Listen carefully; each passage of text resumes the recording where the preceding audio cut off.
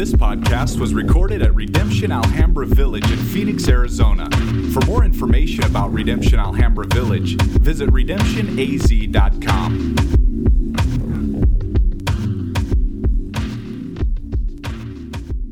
I want you to continue to remember as we go to the book of Exodus, something that's really important to us, and that is as we're reading Exodus, there is an element to it that is historic, right? So there is history involved in this. These are events in history that happened.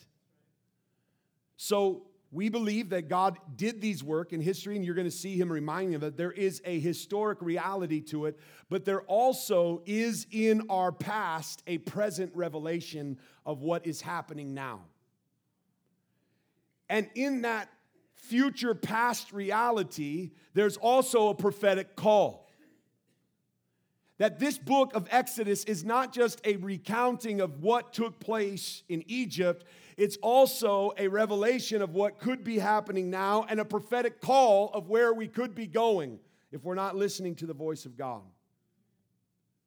When you approach Scripture, there is a posture that we are supposed to take, and that is we constantly read Scripture through our lens. When you think you're reading Scripture objectively, you're not. We're all coming from a place. We're all reading it from a perspective. But we're constantly trying to read ourselves into a story in two roles. We love to put ourselves in the Savior role. We love to put ourselves in the victim role. But none of us read ourselves in the Pharaoh role or the Egyptians. As we approach a text like this, my prayer would be that we ask the Spirit to reveal to us in our hearts what is He speaking to His people, and that maybe He might be showing us the ways in which we are victims, or the ways in which we are being sent into places to bring about deliverance. Or it could be He's showing us our Pharaoh-ness, our Egyptian-ness. And as God reveals it to us, this is what it takes. Not me screaming it at you, although I will. But me and you and I praying that the Spirit would open our eyes and open our ears to hear. Would you allow me to pray that with you today? Father, I pray in the name of Jesus that you would do what only you can do as we approach your word. I pray that you would till the soil of our distracted hearts, that you would unclog the distractions of our ears and open up our ears to hear from you. God, we need your word. Move by your Spirit. Open our eyes. Let us see. Let us come to you and respond to your voice. Spirit of God, move in ways that only you can. In this place, we proclaim, God, all authority and power belongs to you. Wisdom and might belongs to you. We come to you. Speak, we will listen. In Jesus' name, the church said, amen. You've missed a lot if this is your first week, but I'll try to catch you up, but won't be able to. Here's where I would encourage you to do, is read Exodus outside of this room. Stay up, maybe read beforehand, because Wayne put online where we're going to be next week. Read the chapters. Today we're covering 2 chapters. No way I can read it to you. I will be highlighting points and telling the narrative, but I would encourage you to read it. The other thing I would say is this. Those spoken words or poems or whatever, we have some gifted brothers and sisters in this place who are putting together some of the most top-notch poems and spoken words that I've ever heard. And Melissa, you destroyed that today. Thank you so much. I am so thankful for the meditation that other brothers and sisters are doing on this text. Hear what God is saying to His church. So read beforehand. There's a quick narrative. The book opens up saying they forgot Joseph. A king rose up who forgot Joseph, forgot the story. So what happens is they start seeing these people who've been in the land for a long time, the Israelites, who are now just Egyptians, if you will. They're a part of the country. They're a part of the history. They're a part of the story. But people have forgotten, and all of a sudden, what takes place is they are seen as slaves, as illegals. Now they become oppressed and used for slave labor. They cry out. They pray. They're also attacking through post-birth abortion, and they're going after the babies and the boys, and they're going after those who they would say, let's do population control. And all of a sudden, with inside of that, God uses midwives, Israelite midwives, and an Egyptian princess to protect this one that God has put a call on named Moses. Moses was raised in a very unique way, but when he gets to this place where he sees these injustices, he tries to take it into his own hands and kills an Egyptian. And then tries to do peacemaking and is confronted by it and runs from Egypt in fear. But Hebrews calls it actually he left in faith. God was leading him. And in the desert, Wayne covered this last week, God met him in a burning bush and had a calling on his life and made very clear, here's what you're going to do. And he said, really? And he argued, and he doubted, and he asked for help. God gave him Aaron, and Aaron became a prophetic role, a mouthpiece. And now we find ourselves in verse 1 of chapter 5, where they are finally going to Pharaoh. Afterwards, Moses and Aaron went to Pharaoh and said this is what the Lord, the God of Israel, says. This is extremely important. This is what the Lord God of Israel says. Now, instead of Moses operating in a position of, I am going to kill and I'm going to bring peace and I'm going to be the deliverer, he comes and goes, God told me to tell you this. This is a different posture. Instead of taking this into our own hands, he's realized when he does it through his own strength, it can't happen. And now he is operating, even as he's been wrestling, in a different position. Now, this is why it's important for us to understand what faith is. Faith is a lot like a child being told to go to their other brother and sister. Here's what I would mean. If I look at my youngest daughter who already has a bunch of sass and I say, go get your oldest brother who's 10, 12 years older than 10 years older than her, would say, go to Kairos and go get him and tell him to get over here. So she runs with her swagger and just gets in his face and goes, Dad said, get in there now. Now she might even add, I'm not there. She might even add, or he'll spank you. I don't know, She's got all the swag. Kairos looks at her, and if he sees her, he would go, who are you? But when he sees her and she says, Dad says, he's not obeying her. He's obeying me. He's afraid of the one who sent her, not her. And when we operate in our own strength and we see our weakness and frailty, we don't understand. Moses could not move until he realized, when I go, I just got to say, Dad said. This is what the Lord told him to say. And we have to understand faith is this reality. Hearing and obeying. It's trusting in God, hearing his voice, and obeying what he said. Faith comes by hearing. Hearing by the word of God. Faith leads to obedience. This reality of faith, trusting in God, is our opening of our ears to hear his voice.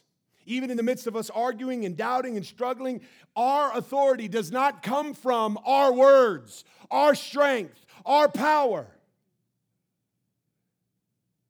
So what he does is he finally gets to the place where he says, Dad says, but he doesn't like what Pharaoh says. Pharaoh says, who is the Lord that I should obey him and let Israel go? Who is the Lord that I should obey him? Now he's asking for something. He's telling Pharaoh, let him go so they can go out for 3 days and worship their God.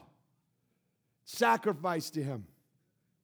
And Pharaoh says, who's God that I should obey him? And this is hard for us to understand because often we think when we go to those who God tells us to go to and say, God says, we expect that they're going to respond, oh, God said it? I better do it. Even though God said to Moses in the last chapter, go to him, it's not going to work. He expected it to work. I think we get so shocked when we speak in the name of the Lord and the world we live in says, who's the Lord? And why should I listen to him? It also should be a revelation that the children of Israel have lived in this land for some 400 years, and this land, this Pharaoh, doesn't know who the Lord is. Which could show us that the children of Israel stopped telling the story. They stopped living into the story. They stopped believing the story. And this reality leads Pharaoh to something that is extremely different. He goes, listen, you all are here to work for me. You aren't here to worship your God, right? So take away their straw and make their work harder because this is all about economic progress. Everything's about economic progress. It's not about worship. And here's what happens. When you are in a land or when you serve a king or have a leader or are in a country that only cares about economic progress, you're only valued by your work. You are only as good as how much labor you accomplish.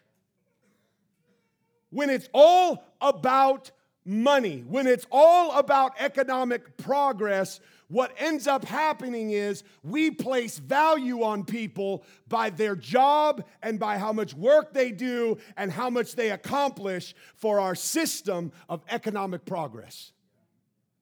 So we give ourselves the right to do what Pharaoh has done, the Egyptians have done, and said if they've got time to worship, they got time to collect their own straw. They should go out and work harder. Make it harder on them and push it down on them hard. Don't let them, because they are here to cause us to advance.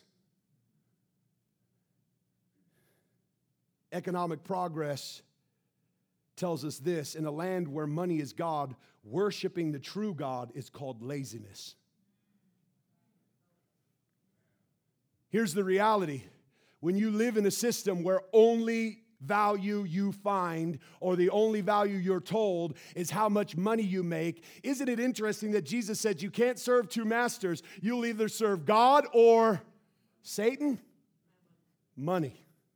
Isn't it amazing? He doesn't say God or Satan. He says God or money. And we live in this competitive, where people get into this reality where they feel this weight. They're told with everything in them, you should not worship because worship is laziness. Work brings value.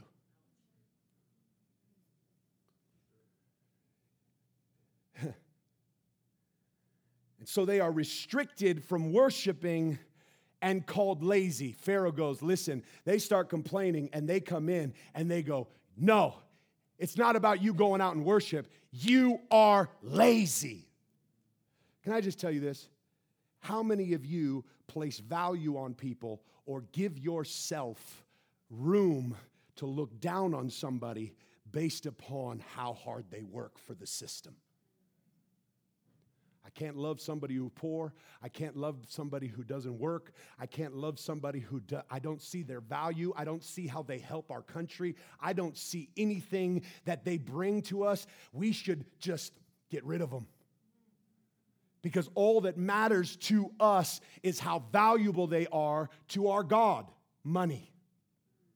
We don't see the image of God in them because they don't work hard enough for our system. And we call them lazy and elevate ourselves. God calls us to serve and care for and see and love the poor. God calls us to serve the outcast, the marginalized, and what do? We build a different narrative. They're lazy. Here's where we find ourselves. And inside of that system, it's not what we're being told, it's also what we believe. You see, so often we live inside of these kinds of systems of economic progress, and what we end up saying is, look at what the leaders are telling us, and we groan and we complain, and look at the world, it's consumerism, and look at all these types of things. And as soon as our work becomes more difficult, our idols get confronted. You see, because the people of Israel started to realize that life will often get more complicated before you experience freedom. If you're praying for freedom, what you have to see is the enemy is not going to let you go easy.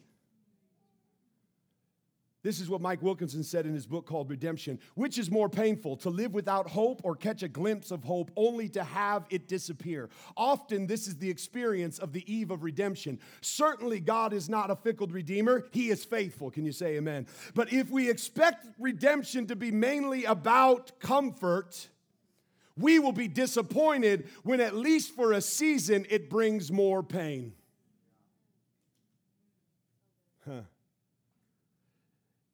See, what Wayne's going to talk about next week is that God destroying and all the plagues throughout Exodus are an attack on the gods of Egypt.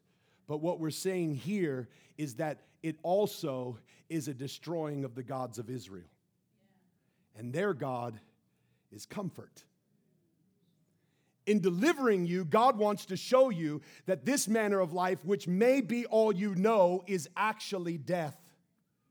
He wants you to walk away, but walking away from the only life you know can feel like death. This is risky. It may feel like it's getting worse before it's getting better. You see, what these children had been praying for, Israel had been praying and groaning, and God heard their cries for deliverance, and He heard them, and what He was bringing was freedom. But what He exposed is they actually wanted comfort. When we aim in life for ease and comfort, freedom is obnoxious. Freedom is obnoxious, and the reality is we live in a country, if we're honest, promises comfort and does not even pursue true freedom.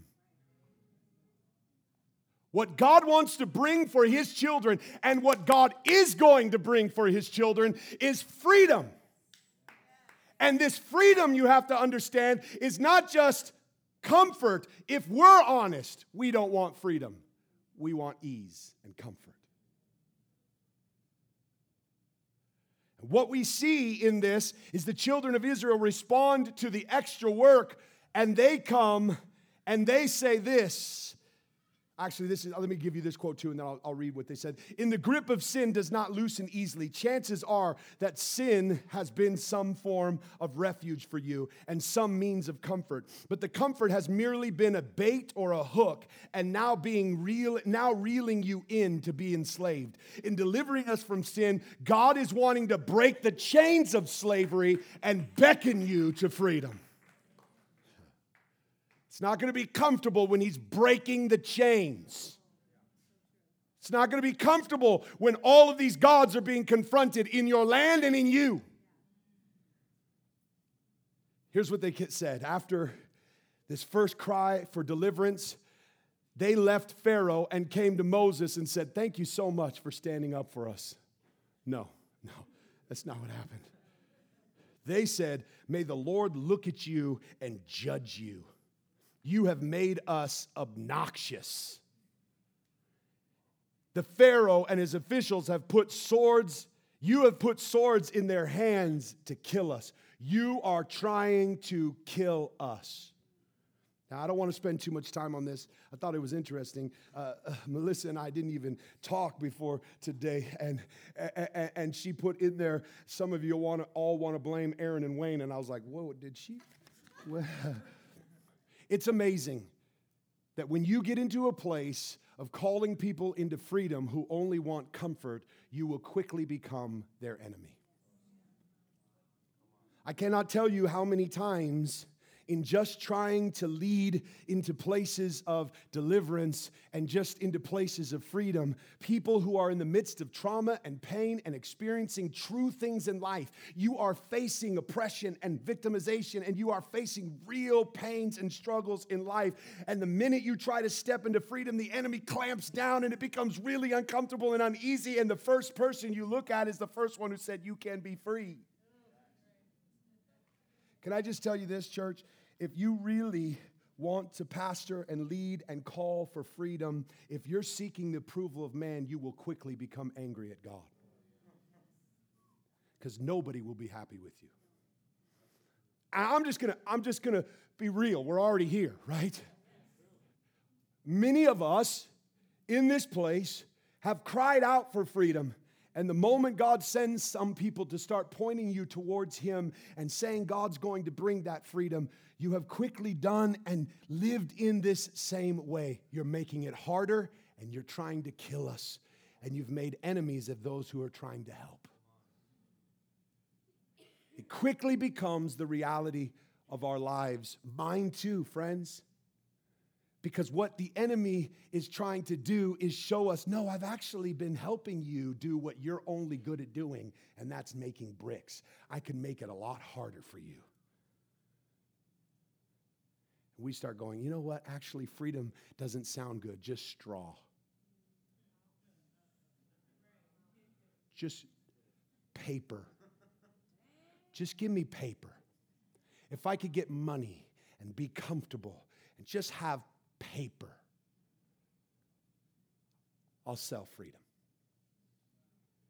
This reality of what Christ is bringing us into even affects the way we see those God sends to deliver us. And there are many, like Moses, who respond the way he did. Moses goes, "Forget you all." No, he doesn't do that. He goes to God and goes, "See?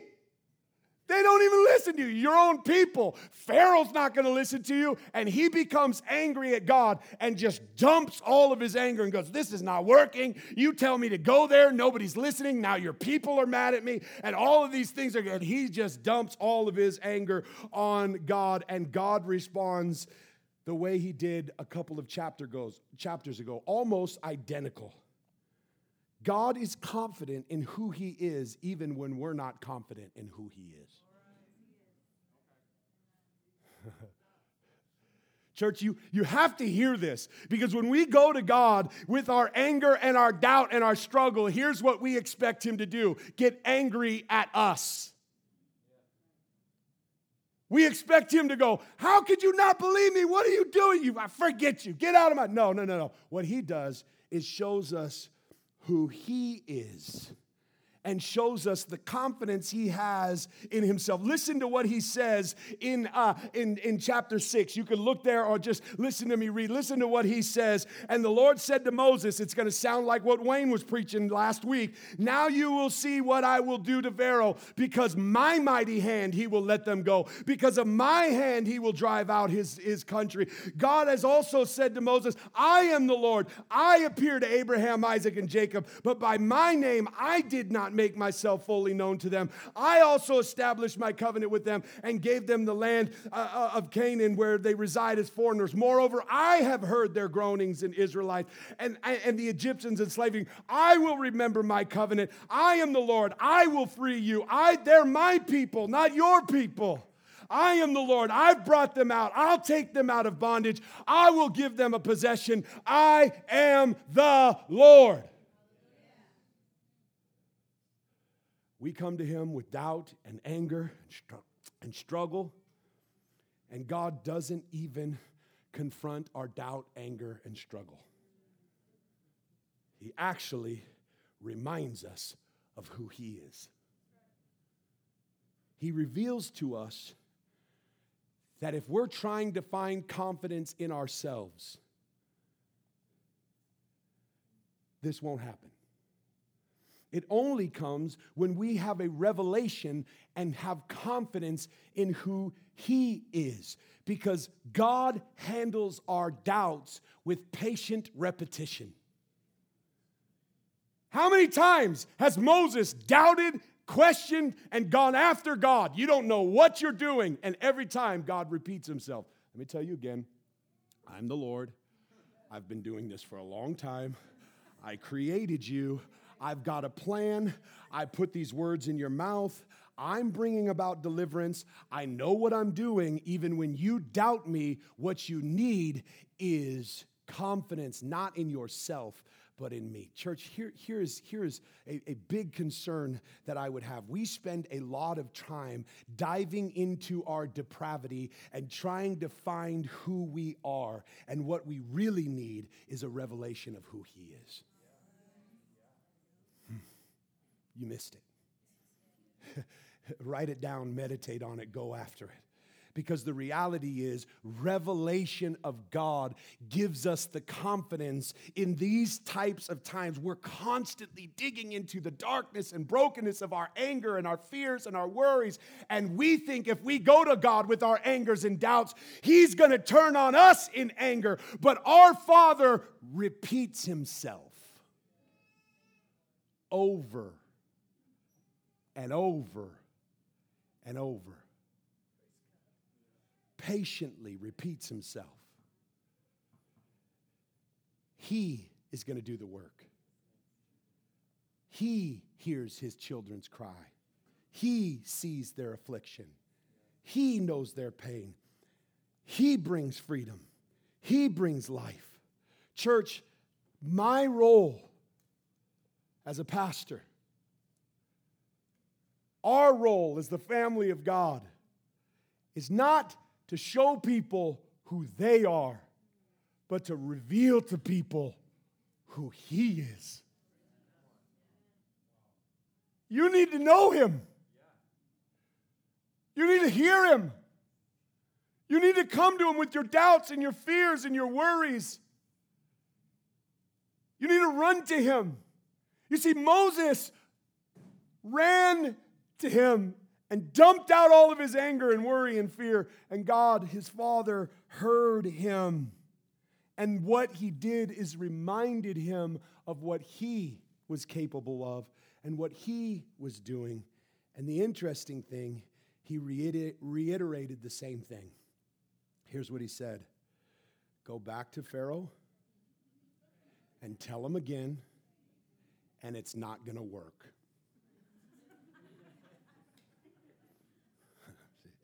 This messes with us because we often like to justify our disobedience because we don't think it's working.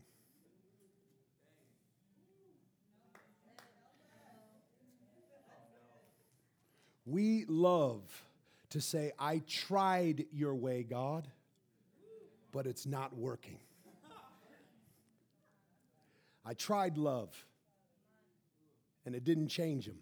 I tried patience, and it didn't work. I tried forgiveness. I had to do it again.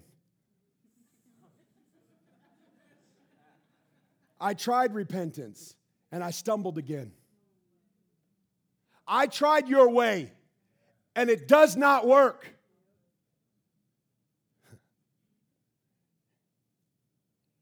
Even though we don't realize that because we live in a system that's all about supply and demand and all about work and production, we are so consumed with only doing things that bring about the increase we think it should have. We don't know what it's like to listen and obey. We have no clue. How many of us have seen the pain and struggle and injustice that is happening in the world around us, and we continue to go after it, and we take it into our own hands and pound away, and nothing is working, and we go, this doesn't work, and we get tired. And God goes, you going to let me work through you?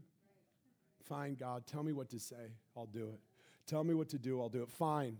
And then we get into that, and we go, I tried your way too. doesn't work.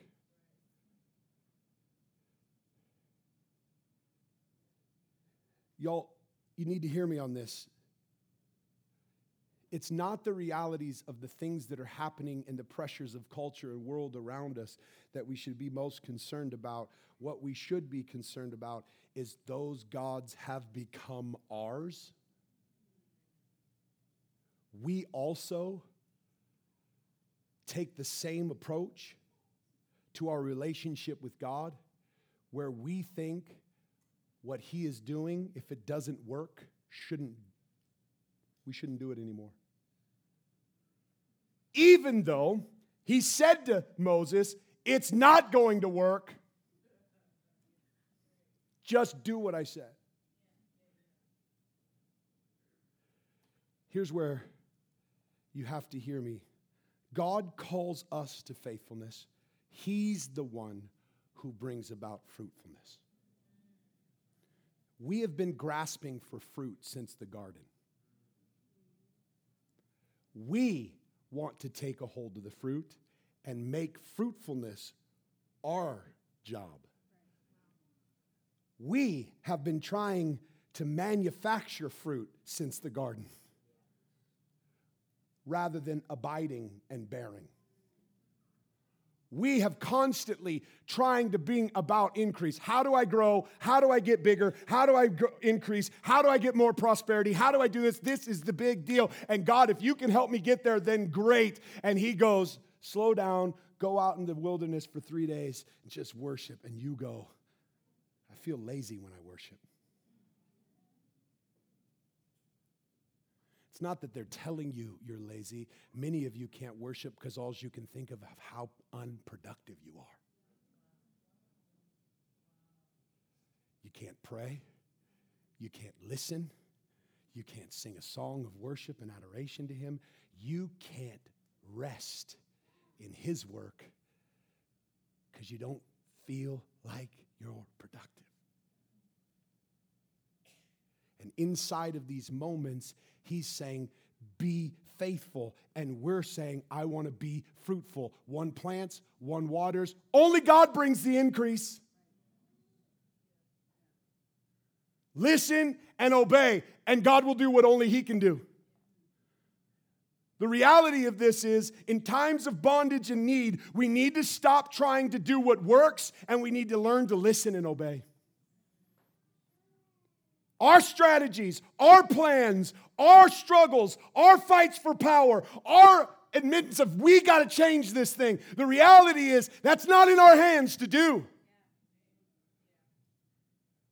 The people of God are not marked by productivity. They're marked by obedience. Well done, good and faithful servant. And the ones who go, look at what I did. Cast out demons. Look what I did. I was fruitful. He goes, I don't know you. You didn't listen to me. You didn't obey me. You haven't been abiding in me. You've tried to been producing this on your own. Church, when the Lord said to Moses, I've made you like God to Pharaoh, and your brother Aaron will be a prophet. See that? He's saying, you will be me, my representative. Aaron will be my prophet, my mouthpiece. It's not about them seeing you. It's about them seeing me. And whatever you say, whatever I command you, your brother, he'll tell it to him. Let Israel go. But I will harden Pharaoh's heart. We're going to cover this over the next couple weeks. Basically, it's this.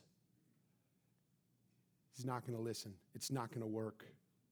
And though I multiply my signs and wonders in Egypt, they will not listen to you.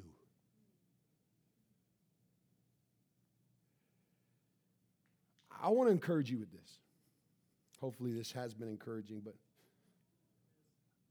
I want to encourage you with this.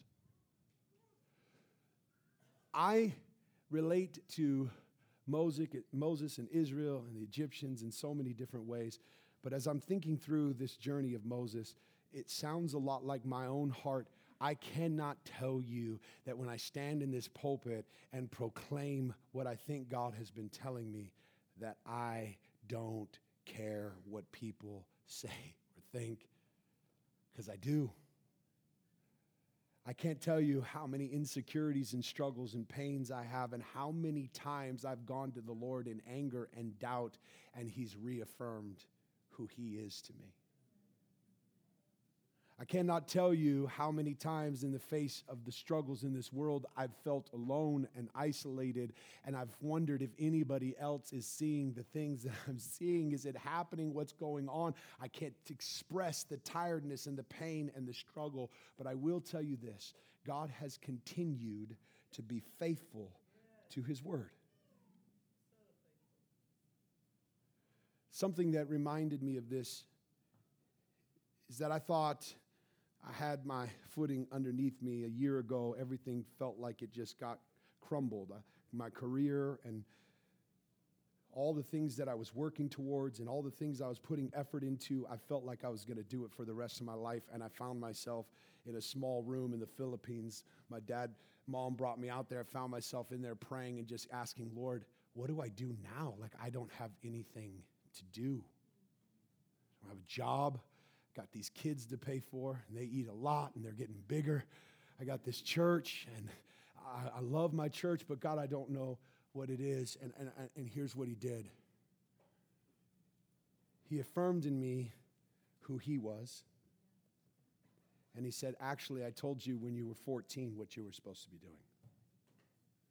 And you're really only doing one of them, He said. And there's 2 other things that I've been telling you to do for a long time, and you won't do them. And every time you come back and pray, I keep telling you the same 2 things, and you don't do it. So let me just repeat myself. These 3 things. And I was overwhelmed not by His anger at me, but by His love and patience and kindness for me. I was overwhelmed by His timing and His place and how God unfolds in front of me these things. And some of them, especially the 2 that I felt the most I was ignoring,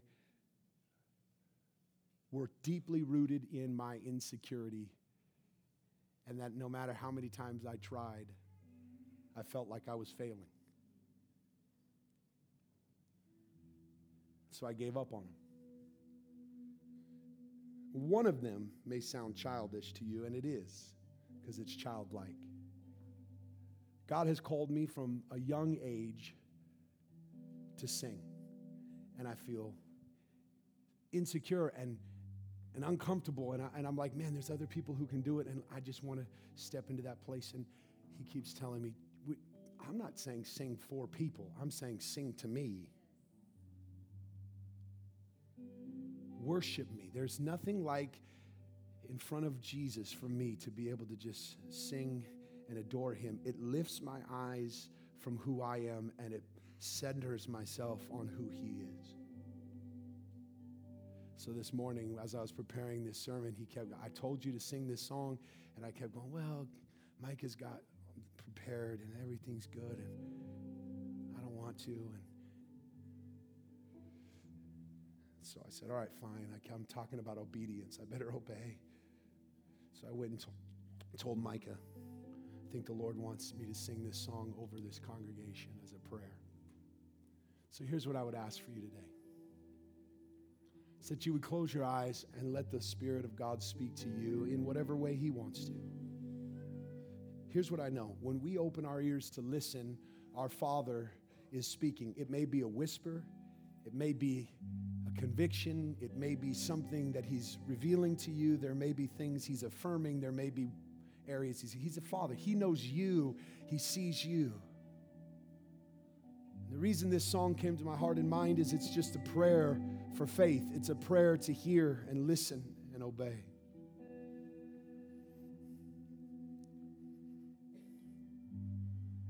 My heart is glad that you are my Father.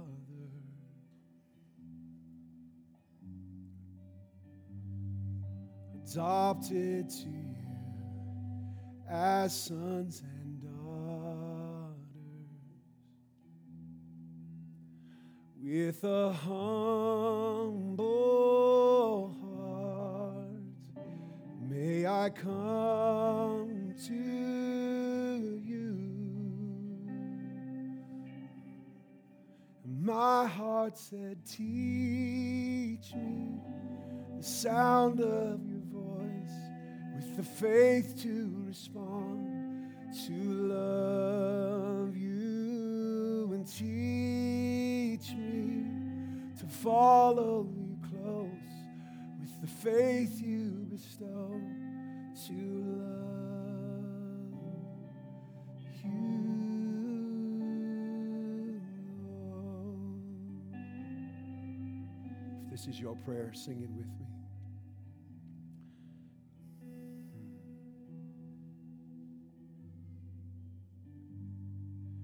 My heart is glad to serve you as King.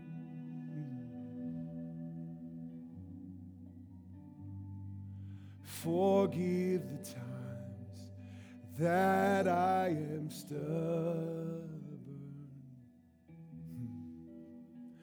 With a humble heart, may I come to you. Come on, make this your prayer. And my heart says, teach me the sound of your voice, with the faith you respond, to love you, and teach me to follow you close, with the faith you bestow, to love. Teach me the sound of your voice, with the faith to respond, to love you, and teach me to follow you close, with the faith you bestow, to love you.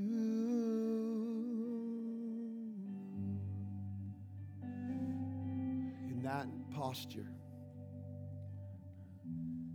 we're going to open up the communion table. We're going to allow you to stay seated if you want to and just pray and listen. Maybe there's some things you need to write in your journal.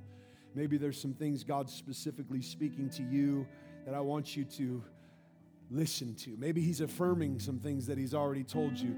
We'll open up the prayer room. There's places at the altar if you want to kneel down. The communion tables are open, but spend time listening to the voice of your Father and let Him speak, and rebuke the lie of the enemy that this is lazy and unproductive. The tables are open. Let's pray. Let's worship. Let's come to Him.